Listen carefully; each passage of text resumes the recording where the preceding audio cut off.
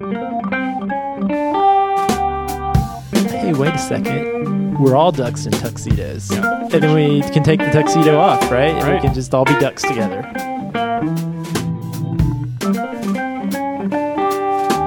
Welcome to Hello PhD, a podcast for scientists and the people who love them. This week we go in depth on the topic of imposter syndrome. What it is, what it isn't, and what you can do about it. Stay with us.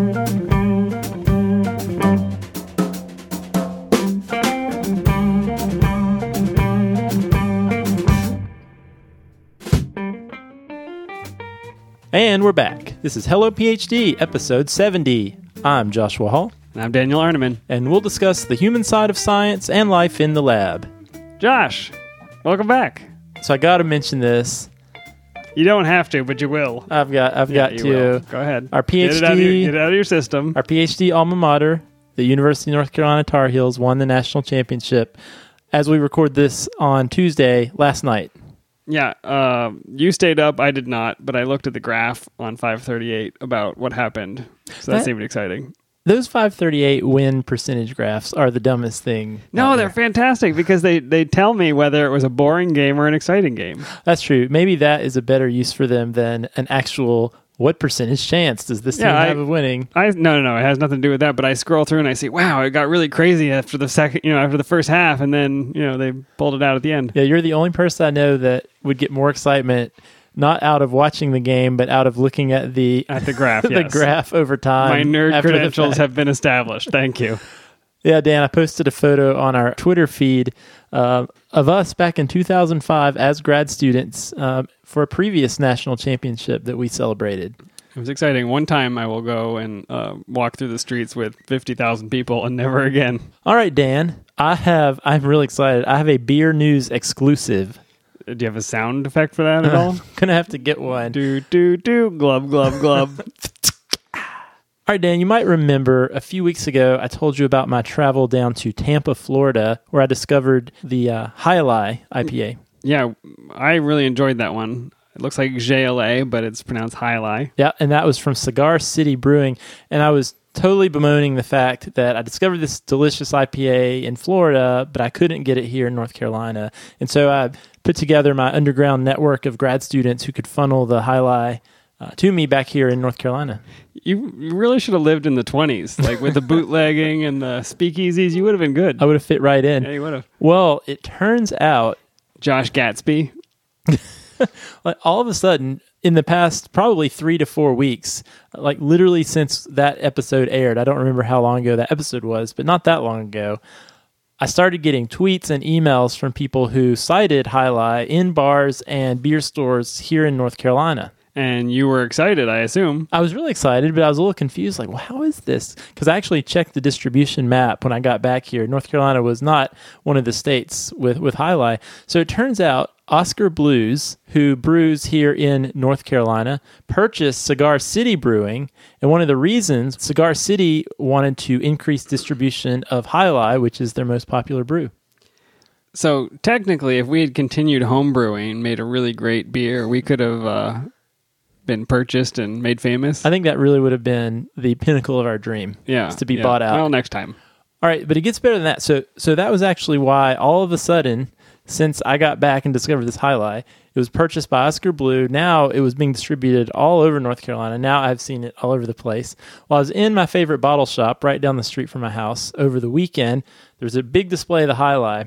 And I just mentioned to the guy at the counter, like, oh, this is great. I just discovered this beer. I was in Florida, and I'm happy you can get it here now. And he said, oh, well, it turns out High is now brewed in North Carolina. So have you gone swimming in the vats yet? How crazy is that? I really feel like in some small way I had something to do with The this. Hello PhD bump, I assume. I mean, I discovered this beer. I can't get it here. Next thing I know, it's actually brewed in my home state, and it's all over the place. Now get us that one from New Hampshire where you have to wait in line out in a cornfield. That's right. Give it 6 weeks, and it'll be in, We'll look forward to in it. the grocery store. So, Dan, in honor... That's a long story, and that's not what we're drinking because you have banned IPAs from the studio. I did. So, ironically, we can't drink the High, but in honor of me being able to now get High, thanks to Oscar Blues Brewery, we're drinking an Oscar Blues brew, the Old Chub Scotch Ale.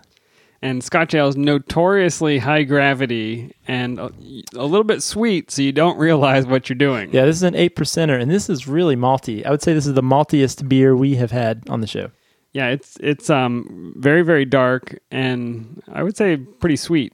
And I don't think it tastes like 8%, and that's the danger. You could pick up a 6-pack of these, split it with some friends, and you'd be falling down the stairs. Yeah, it's almost dessert-like to me. You can go ahead and nurse that for the rest of the show. That's right, a good caramel flavor. Perfect beer for a show about imposter syndrome, because this beer doesn't seem like it is what it actually is. What a good segue into what we're going to talk about later. But first, science in the news.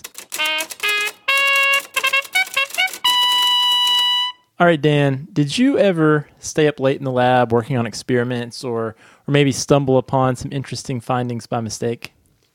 Yes, that's usually the best time to stumble upon findings is late. Yeah, I think there's a lot of like really key findings that happen because something turned out by accident. Yeah, and you're exhausted, so you're probably more generous with what you found. Yeah, well, I want to tell you a story about Jesse Delia, a grad student at Boston University. And so Jesse was conducting some field work in Panama, and he'd been working really late into the night. I guess he's an evolutionary biologist and was out by the streams and in the rainforest. It had been a really long night. It was 4 a.m. His project wasn't really going that great, and he was ready to head home for the night. So anyway, on his way back from the stream where he was collecting data, he stopped by this spot to have a look at a pair of mating frogs that he had observed earlier. He saw them mating earlier and they were still at it? Where's this show going, Josh? We're going to have to request a non-clean rating from iTunes. That's true. But anyway, this didn't relate to his project, but he wanted to see what they were up to. And so it turns out these were a species of glass frogs. And what he saw was it was a mother who was laying on her eggs and on this leaf. And so he started nudging the mother frog with his finger, I guess like you do, but she wouldn't budge. Now, this might not seem like a big deal to you. The big deal to the mother frog. Well, that's probably true. But for Jesse, this was actually a eureka moment. So it turns out that people who are experts on frogs, the conventional wisdom on glass frogs was that they don't do anything for their eggs after they're fertilized. So these little pre-tadpoles are kind of on their own. And in the rare case a parent does take care of the froglets, it's the dad. Typical in the animal kingdom. Am I right? I don't know about that. Okay. But what's interesting is parental care in general is thought to be rare in frogs, and only 10 to 20% of known frog species actually are thought to care for their offspring at all. Now, in birds and mammals, it's pretty normal for the mother to take care of the offspring. And evolutionary biologists think this could have to do with how fertilization happens. So with internal fertilization in animals who do that, the father is just less certain that the offspring actually belongs to him. So males may have evolved to contribute less to offspring care. But most frogs actually use external fertilization where the moms release all the eggs out into the water, then the frog dads release all the sperm to fertilize them. So there's more of this sort of direct observation by the father that, okay, these are my offspring, I should try to protect them. Yeah, you know which ones are yours. That makes sense. Yeah, but these glass... Otherwise, I'm headed to the bar. That's right. That's the normal mammalian response. That's true.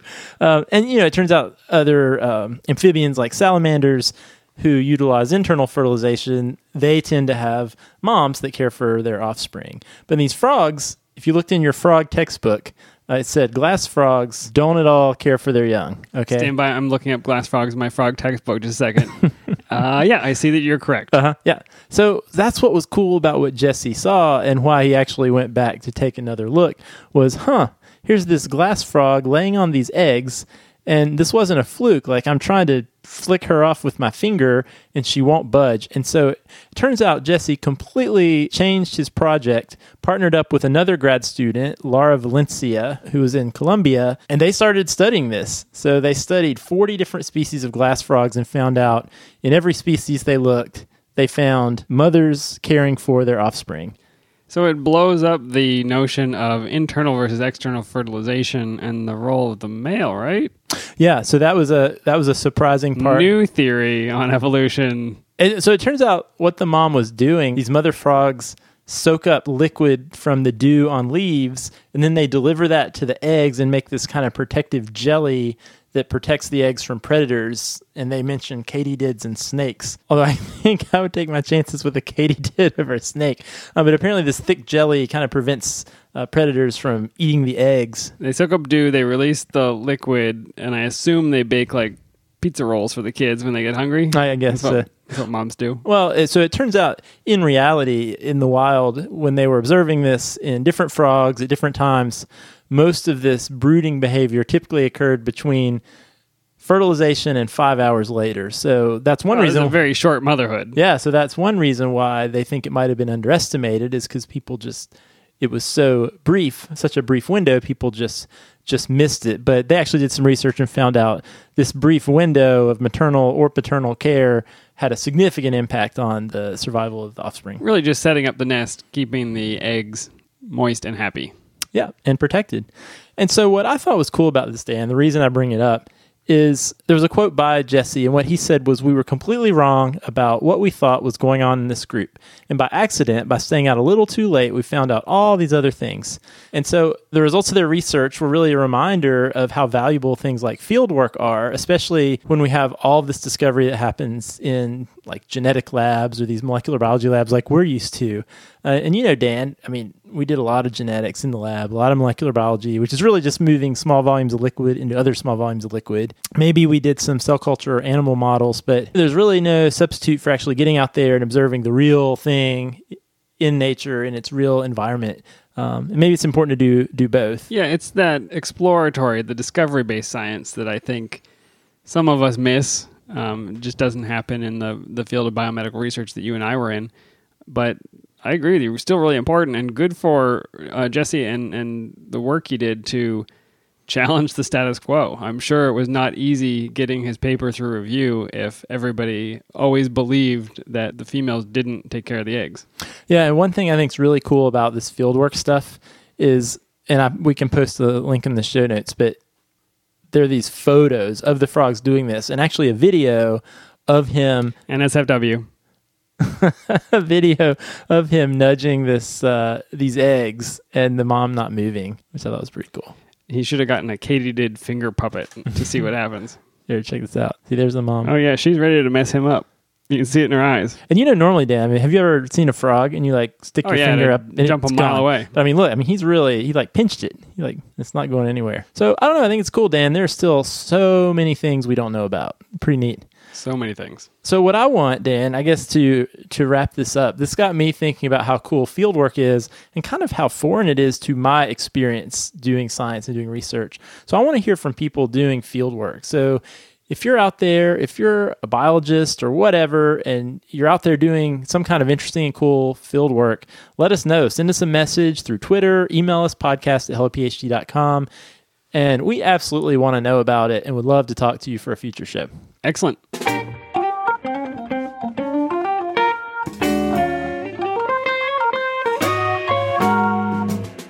All right, Dan. Imposter syndrome. Imposter syndrome. We've gotten lots and lots of emails about this, and I think it is in the zeitgeist of graduate students. And even we did our survey recently, and it came up a couple more times. And I think it's probably ironic, I don't know if that's the right word, that maybe one of the reasons we haven't addressed this topic yet is maybe we have imposter syndrome about talking about imposter syndrome. Totally meta. I mean, we know it's so important, but it's like I don't want to mess it up. Right? Who are we to talk about this? What do we know? Yeah. People are experiencing this painful thing. What are we going to say about it, right? That's right. But it is important, and we do want to talk about it. And I just wanted to read an excerpt from one of the emails we received on this topic. I started grad school later on, at 30. Since the beginning, rotations in classes, it crosses my mind that every other student works harder, better, faster, stronger. That's a Daft Punk reference. Apparently. Yeah. I don't know a lot of Daft Punk. They're fresh out of college, and I haven't been in the classroom for over 10 years. Who am I kidding? I don't belong here. I suck at all of this. What was I thinking when I thought I could do it? Sooner, my PI will think I'm a fraud. Fake it until you make it doesn't hold all the way through. I know why I'm here. Science is my career. For 10 years, I've been shaping it to become a fruitful researcher, and these irrational fears sabotage my productivity, limit my potential. Eventually, I fear that I'll crash and burn by this overwhelming feeling that my science sucks and I should be doing much better to catch up with my peers. Yep, I think people will hear their own experience in there, whether you're 30 and starting what you consider late or not, looking around at your colleagues and saying, everybody else belongs here, but I don't. Dan, you probably remember this. I'm hearing some of these quotes that this person's saying, I don't belong here. What was I thinking? I remember at the end of my first year of grad school, do you remember I was ready to drop out and go to dental school? You're going to be a dentist. Shoulda, coulda, woulda. I know, man. Think how much money. Instead of a podcast, I'd have a yacht by now.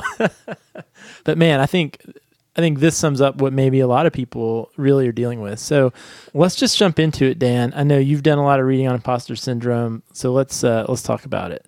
I want to start out with a description of what it might feel like to be a grad student with imposter syndrome. Okay, you remember applying to grad school, Josh?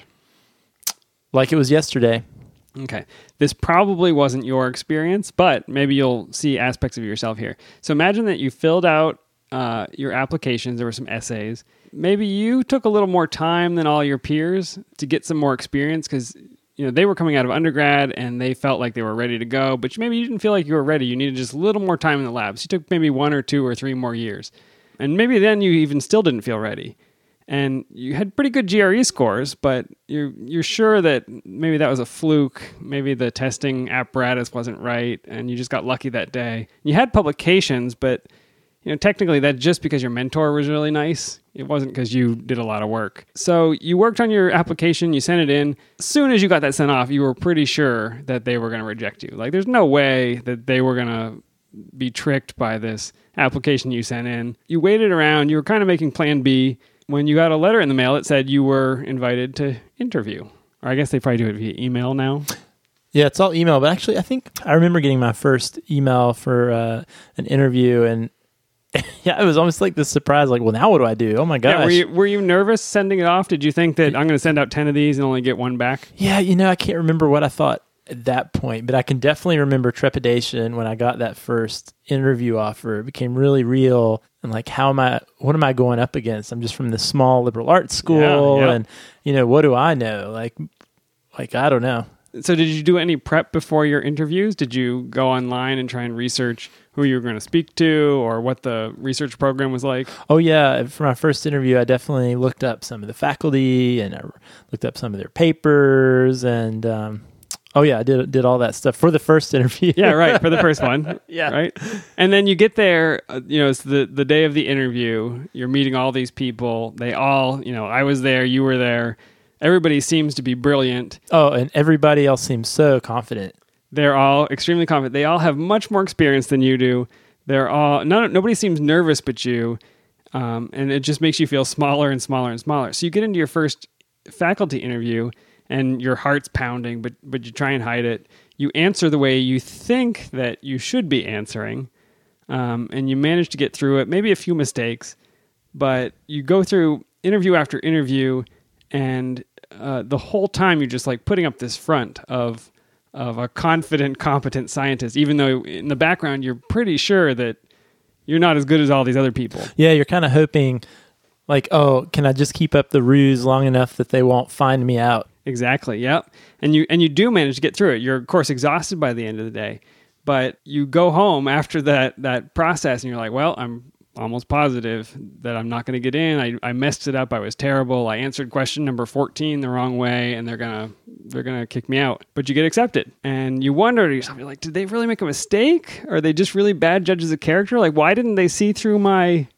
tricks? Did I just fool them? Must not have got enough applications this year. Yeah, something wrong. But you get in and you go.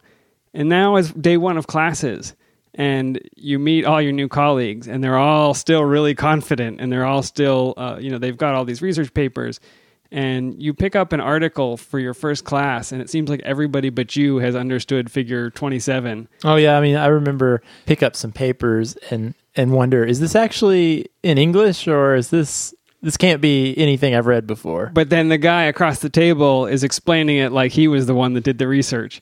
And you just feel smaller and smaller, but you've got to keep bringing this imposter, this scientist that you believe you should be, to the table. And this goes on for the next 4 or 5 years, and it gets worse and worse. Every time you achieve a new level, you feel more out of water, out of place. You might get a postdoc and a faculty position and advance to the head of your department, and people still feel this way. Imposter syndrome really is belief that despite all the achievement you've got, these degrees and honors and grades and test scores and recognition, that you don't feel successful even though you have all those things. And you think that there were mistakes, there was misgrading, there were people that are bad judges of character. You think, maybe I just got really lucky, but it's certainly not because of what I did, and that you're just fooling everybody. Yeah, I can remember coming towards the end of graduate school, and I was pretty sure that a postdoc was what I wanted and needed to do. But I think this is a common experience for a lot of grad students. Sometimes your confidence can be at an all-time low as you near the end of your PhD, which is kind of crazy because you're on the precipice of obtaining this degree that such a small percentage of people get, but for some reason you feel like your abilities, you have the least confidence in your own abilities that maybe you've had in your entire life. And I remember feeling that way, and my PI had been asking me, like, oh, have you started thinking about other advisors to contact about your postdoc? And I got to be honest, like, I just didn't feel, I'm like, what do I have to offer? Like, who is going to want to take me into their lab? And so at some point, because I was tired of him asking me, and he was probably wondering why I wasn't doing it, I went to his office, I sat down, and I laid it all out there. I said, look, I don't know that I feel confident. I don't know that I can do a postdoc. I don't know that I'm ready. And I can remember very clearly my advisor, he was a tenured professor. He was a director of graduate studies in the department, a well-respected person in our department. And he told me, he said, you know what? Every day I have to fight feeling the exact same way. He was like, I look around at my colleagues and they're all so smart. They have it together. And I feel like, man, I should be where they are. They know so much more than me. So I have to keep reminding myself that I can do this. And I was like, on one hand, I was like, wow, that makes me feel a lot better. Then on the other hand, I was like, oh crap, this doesn't ever improve. Yeah. But I was so thankful he shared that with me, this person that I really looked up to and respected. And it gave me the motivation I needed to kind of overcome that imposter syndrome that I was dealing with at the time. Really powerful story. And you had a benefit because you had somebody, a mentor you felt comfortable enough explaining how you felt. And that mentor was comfortable of saying, look, this is how everybody feels. This is how I feel. Now imagine you advanced far enough in your career. Maybe you're at his level. Who do you go tell that to? Yeah. So you're kind of left to deal with it on your own. So I think it gets harder as you progress, but it's a really salient thing in graduate school. It seems like it's affecting a lot of people, and I don't think, this is not a binary thing. I feel imposter syndrome or I don't. It's a scale, it's a gradient, it's a spectrum, and probably everybody feels aspects of it at different times of their graduate school career. Yeah, Dan, I know you did a little reading on imposter syndrome this week. So how long has that term, imposter syndrome, actually been in our vocabulary? Yeah, if you want to get into the literature, which I recommend because it's interesting, it was originally described as imposter phenomenon, and it was in 1978 in a paper by Pauline Clance and Suzanne Imes. And they were studying high-power women in academic careers and positions of power. And at the time, they really believed that this was an issue that affected women, that this feeling that you were out of place, that all of the good things that you had achieved were actually the result of somebody else's mistake or feeling lucky. But as research has gone on, they found out that this affects men and women across the board. And so I have one of the more recent papers has a survey that you can look at these questions and you can rate yourself whether I feel this or I don't feel this. And I just wanted to read through a couple of them because I think it gives more color to what imposter syndrome feels like. And then you can see if you see yourself really strongly in these questions or if that doesn't sound like me or maybe just once in a while. So let me just read a couple of these. Yeah, and I see from the notes, this is called the Young Imposter Scale or YIS. So I assume people could find that. This is not the original test, and we'll link to both. The original one that Clance came up with has been most used. This is a shorter version, but I think it's better for the radio. So okay. Let me just read a couple of these. Do you secretly worry that others will find out that you're not as bright and capable as they think you are? Do you sometimes shy away from challenges because of nagging self-doubt? Do you tend to chalk your accomplishments up to being a fluke, no big deal, or a fact that people just like you?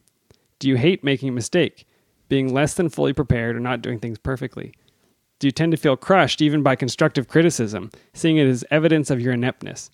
When you do succeed, do you think, phew, I fooled them this time, but I may not be so lucky next time? Do you believe that other people, students, colleagues, and competitors, are smarter and more capable than you? And do you live in fear of being found out, discovered, or unmasked? You can imagine a person answering yes to a lot of these questions is having a pretty terrible experience in graduate school. Yeah, so you listed off 8 different questions related to imposter syndrome. So I was mentally answering to myself. So according to this scale, what would my yes or no answers tell me? What would my number of yeses or nos So on this particular scale, the way that they scored it is if you respond yes to 5 or more, it would be considered a positive finding of imposter phenomenon or imposter feelings. There's another scale, the Clance scale, and that will give you a score between, I think, 1 and 100. So you can kind of find out where you are in that spectrum. But I think certainly if you go through grad school and you don't chalk up that experiment that worked because it was a fluke, or if you never get criticism from your PI and feel terrible about it, you probably haven't been through grad school. But the question is this a consistent feature for you? Yeah, or I think a really common aspect of being a graduate student in a research career is, invariably your experiments are going to fail 75% of the time. And it could be very easily to internalize that as, oh, this is some function of my own ineptness, which I think was one of the words used in the test, and not just, hey, this is how science is. It's really hard and we're trying to figure this out as we go. So it's the process. It's not me as an individual. Yeah. Do experiments fail, or did I fail at experiments? And it's really a lot about how you understand science works and whether you believe that it's a personal trait that you have, or whether it's just, oh, this is kind of out in the world and it happened. It will really affect how it impacts you. But you'll also see in there a lot of the language, a lot of the characteristics really center around this notion of perfectionism, where the person who is experiencing this has set these goals for themselves, that they have to be perfect. They have to appear to others to have succeeded. And they set these standards that are so high, and they have this fear of making mistakes. But the reality is, because of this, they are finding every mistake they make, even if they're small, and they're exploding them. So it's just like, I set this high goal for myself. I didn't quite achieve it, so I must be a terrible person. I better work harder next time. And so you get into this cycle of seeking approval and workaholism and burnout. And that's what they found in the studies, that there was a strong correlation between people who had these feelings and basically burning themselves out. And so you can see this is not a trait that you want to propagate as a graduate student. No, that's absolutely true. One thing I always say to students who I talk to and they're dealing with some of these really self-critical thoughts is I will ask them to imagine that they were hearing a friend of theirs verbalize these exact same critical thoughts to them. And would they think that their friend is a failure? Invariably, they always say, no, I would tell them, that happens to everybody. You shouldn't worry about that at all. I'm like, exactly. But to ourselves, it's very easy to lose that, that filter or that perspective. The perspective, yeah. Yeah.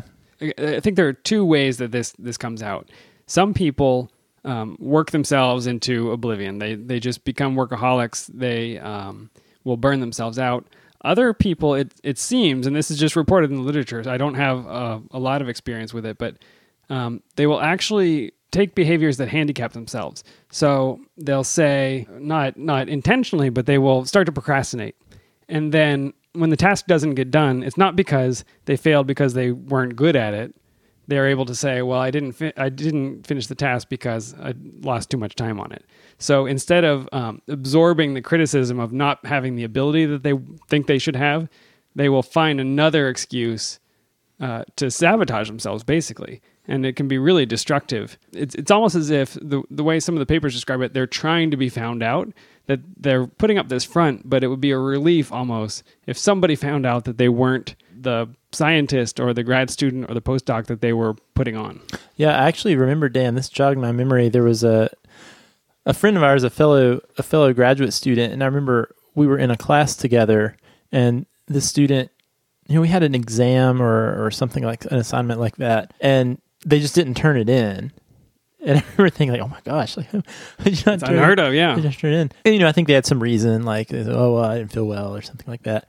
And then eventually later we were talking and kind of in this moment of transparency, because we were friends. They put out there that, you know what, I'm afraid I'm not going to do well. And if I don't do well, then the faculty who are in our department are going to think that I'm not able to do this. I mean, it's exactly what you were saying.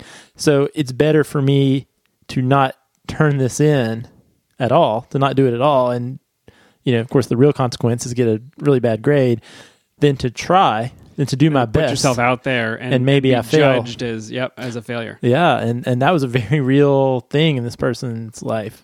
And it's such a painful place. This topic has been difficult for me. When we first started getting emails about it, I thought to myself, well, I felt some of those things in grad school. But as I thought about it more, I thought, I still feel those things about grad school. I still, the way that I talk about my research on this show says I didn't think I was that person. And, looking back, I was playing at being a student, or I was doing research, but I wasn't a scientist. And so it's so clear to me now, looking at this, that I'm living that imposter experience even after the fact. Now, it doesn't hurt me now because that's not the career I'm trying to pursue. But how insidious that 10 years on, I can look back and say, hey, wait a minute. That was my experience too. Yeah, it's almost interesting. It's like a trick that you play with yourself. Well, if I can convince myself that I don't really care, then I can protect myself from, in my mind, this fear of failure, this inevitable failure that I'm likely to encounter. Yeah, and so this is where this topic gets difficult for me, because I think I don't feel that way in my work now. I went on to other jobs where I was certainly out of my element. I went on to, my first job out of graduate school was to do carbon accounting for a greenhouse gas project. I had never done that before. I knew nothing about it. I was certainly learning on the job, but I felt passionate about it. I felt like I could learn it, and I did the work I needed, but I didn't feel like I was this fraud or this fake for 5 or 6 years. And so I don't know how to approach this and to tell somebody who's feeling this way, like, stick to it, because you should, these feelings are just feelings and you can work through them. Or if you should say, is this something you really love and you want to do? If so, work through the feelings. If this is something, and we've talked about this on the show, if it doesn't bring you joy when you succeed, then maybe it's not imposter syndrome. It's just not the right work for you. No, that's true. But, I do think that imposter syndrome and self-doubt really are rampant and ubiquitous in graduate training. I mean, we know it's a harder environment. Yeah, I got much more external encouragement and feedback when I was outside of the lab. Well, and I would say too, Dan, unlike a lot of pursuits, research is not very concrete. At least the payoffs are not very concrete. There's so many times you put 110% thought and effort into something and it fails and you get nothing back. And it's really sometimes I think asking a lot of someone, especially someone who's still newer to it and doesn't have the experience and perspective to recognize that this is just how it works. Everyone who gets into PhD programs, they have successful applications which indicate that they were probably successful high school students and they're successful college students and they had done really great things throughout all of their academic pursuits. Suddenly, they're put into an environment where failure is the norm, right? So you've got all of these high-functioning people who have probably had lots of positive feedback in academic settings who now are failing at every turn, and there are no carrots. There's all the effort that I'm used to putting in, but instead of getting the A's or the high marks or the praise. I used to get straight A's. Now I get contaminated cells. Yeah, so this must mean at any other point in my training, in my academic pursuit, if I was failing this much, I would be like the worst student in the class. I would be a dropout, right? Yep. But now, I don't know, it's hard not to internalize that, I think, in graduate training especially. So I don't know. I think that's why it's really important. I mean, that's the reason we wanted to start this show, is we know firsthand how rampant it is, how much we dealt with it, and people around us dealt with it. But what made it even worse was the fact that we weren't necessarily talking about it with each other. That's right. If you believe everybody else is confident and secure and you're the only one experiencing this, it's isolating, it's dehumanizing, and it makes it much more painful. If you go to your PI and say, I'm feeling like I can't do a postdoc, and your PI says, yeah, I felt that way and I still feel that way. Now it's humanizing and it brings you together, and it feels like it's not you alone against the world trying to hold up this facade. Yeah, because I think really, one of the most powerful ways to combat and beat imposter syndrome is communication with your peers and recognizing, wait, I'm not an imposter. I'm the same as all these people around me. I remember there's this poster about imposter syndrome that I've seen in a presentation on this topic, and it has all these penguins who are walking down the beach, and then there's a duck in a tuxedo who's like at Classic, the end, right? But you find out, hey, wait a second, we're all ducks in tuxedos, yeah. right? So we're launching Imposters Anonymous, and then we can take the tuxedo off, right? And right. we can just all be ducks together. Yeah, I think that's right.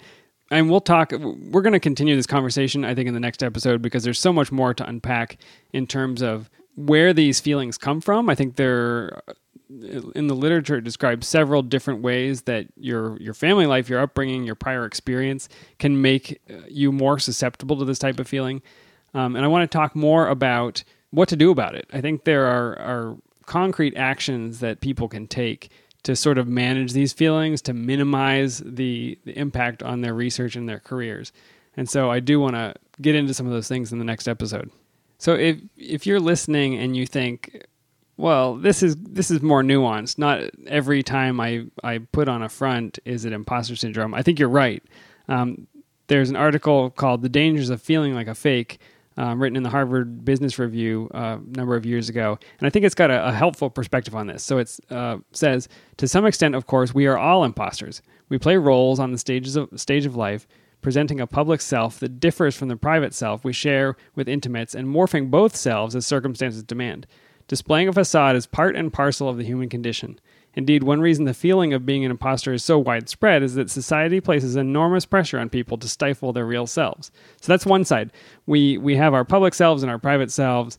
I'm much nicer at work than I might be when we're out at the bar or whatever. So that's normal. That's true. That's normal. Yeah, I'm terrible. But imposters, he goes on to say, but imposters feel more fraudulent and alone than other people do. Because they view themselves as charlatans, their success is worse than meaningless. It's a burden. In their heart of hearts, their self-doubters believe that others are much smarter and more capable than they are. And so any praise imposters earn makes no sense to them.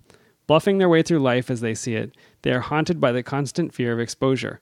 With every success, they think, I was lucky this time, fooling everyone, but will my luck hold? When will people discover that I'm not up to the job? And hopefully you can see the nuance, the difference between those two sensations.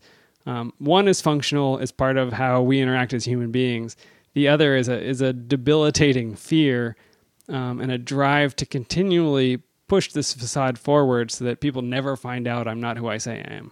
Yeah, Dan. So I think this has really set the table. I hope everybody thinks a little bit about to what extent do some of these imposter syndrome thoughts, some of these questions you laid out in that survey, how much are these rattling around in your mind? How big of a part are these really in the forefront of your consciousness as you go throughout your day? And as you think about your own potential and abilities in the lab as a researcher, but also just in general. So what I think we want to do, because this is really a big topic, there's a lot to unpack here. I think what we want to do is next episode, we want to transition into what can you do? Let's say you do deal with this, and maybe you deal with this kind of in the first paragraph you read, Dan, in the way that we kind of all are imposters. But maybe, Dan, in those times that some of our listeners might be dealing with right now, where this is really controlling our thoughts in our mind, what can we do about that? Yeah, I think that's great. There's so much more to talk about. And if you have experienced this and maybe you're further on in your career, write to us. Let us know how you processed it, how you worked through some of those challenges. If you're currently experiencing it, write to us. You can tweet to us. We'll obviously be able to keep you anonymous, but again, we believe that talking about it is one of the ways that it gets better. And so being able to share some experiences and stories from our listeners, I think will help everybody. Yeah, and maybe if we could encourage one thing this week, it's, find some colleagues or friends of yours in your program or in other programs, and maybe just have a conversation about this. Maybe even plan a time where you say, hey, other students in my program, this is a thing that we know is common in graduate school. Hey guys, listen to this Hello PhD episode and Even let's better. discuss it. Like a book club, but more fun. That's right. First, download this episode. Better yet, send the link. Drink this Scotch ale, and then we'll talk. Maybe there's a faculty member that you have really gotten to know and you trust. Maybe that's not even your research advisor. That was one thing that was really helpful to me, is understanding even people farther along that I really looked up to had a lot of the same struggles, and that was therapeutic for me to realize that. All right, Josh. Well, hopefully everybody tunes in next time and writes to us, and we can continue the conversation. Dan, something that I certainly have imposter syndrome about is my ability to solve your etymology puzzles. I apologize for that. I feel a little bit bad about that now, but it's good. Actually, I don't even know if that's really imposter syndrome, because the reality is I usually don't know the answer. Yeah, and you don't claim to. You don't pretend like you're going to answer every one, so that's fine. But I feel like everybody else out there knows the answer. They don't. I get answers, but I don't get all of our listeners. We know how many people download, and they do not all play. Okay, well, that's good to know. So there's a couple other people out there. So the clue last week was, because this organ is all flesh, it makes a sweet appetizer or entree. A little bit tougher this week, I think. Think of some organs that people eat. I don't know why. I was thinking about a fruit, but you're going actual organ here. Yeah, like internal organ. Mammals have it. I mean, I was thinking like a pate, like a liver, Could be a liver, or yeah. a brain. People eat brains, brains and eggs. They do eat brains. Not a good idea, but they do it, yeah. Let me give you Pancreas? It is the pancreas. You No. got it, yeah. Oh. From the Greek, pan, pantheism and pan-Asian cuisine, pan meaning all, and creas meaning flesh. So pancreas was one of the original, what they call sweetbreads. So those include the pancreas and the thymus and some other... Sweetbread is a very tricky It is term. not sweet. It is not bread. The first time I ordered sweetbread, boy, was I in for Oh, have you surprise. had it? Yeah. I've seen it. It was not what I expected. I expected a sticky bun or a I went a to muffin. a very fancy French restaurant a number of years ago with my wife, and they had this thing on the menu. It was just like, the chef will bring you whatever he feels like today. And we said, yeah, sign us up for that.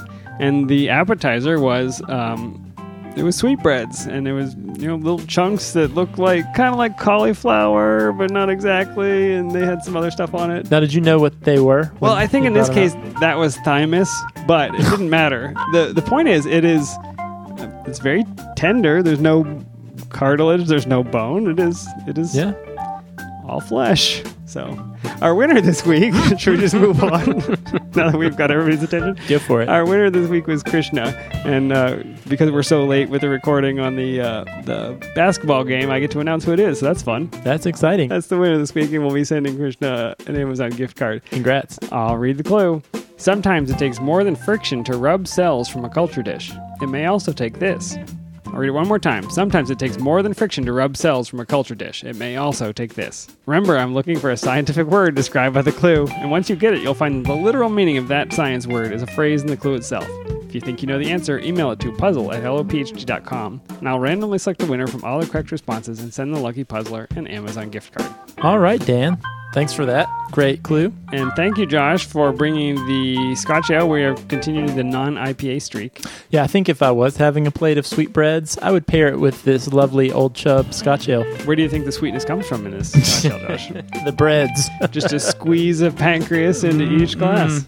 We want to thank everyone who has been donating to the show, who's been contributing to the show through our Patreon link. If you would like to help support the show, you can do so at patreon.com/hellophd, or you can click on the Patreon button on our website. If you have a topic you want to talk about on a future show, you can email us, podcast@hellophd.com, or you can tweet at us at hellophd. I have been really enjoying all of the Twitter activity, hearing about what you guys are up to research-wise since our last Twitter episode. Josh loves the Twitter. Keep tweeting at him. Makes my day every time. So if you're out there in Twitter land, Or if you're a listener who's new to Twitter, get on there and tweet at us and let us know who you are and what you work on. All right, Josh, I guess we'll see you next time. All right, Dan. See you next time.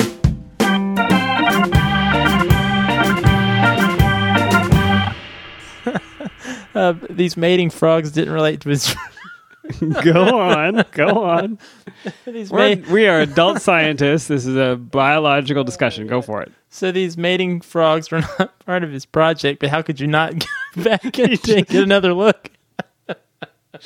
Oh my goodness. We need to get Jesse on the show. We do. We definitely do.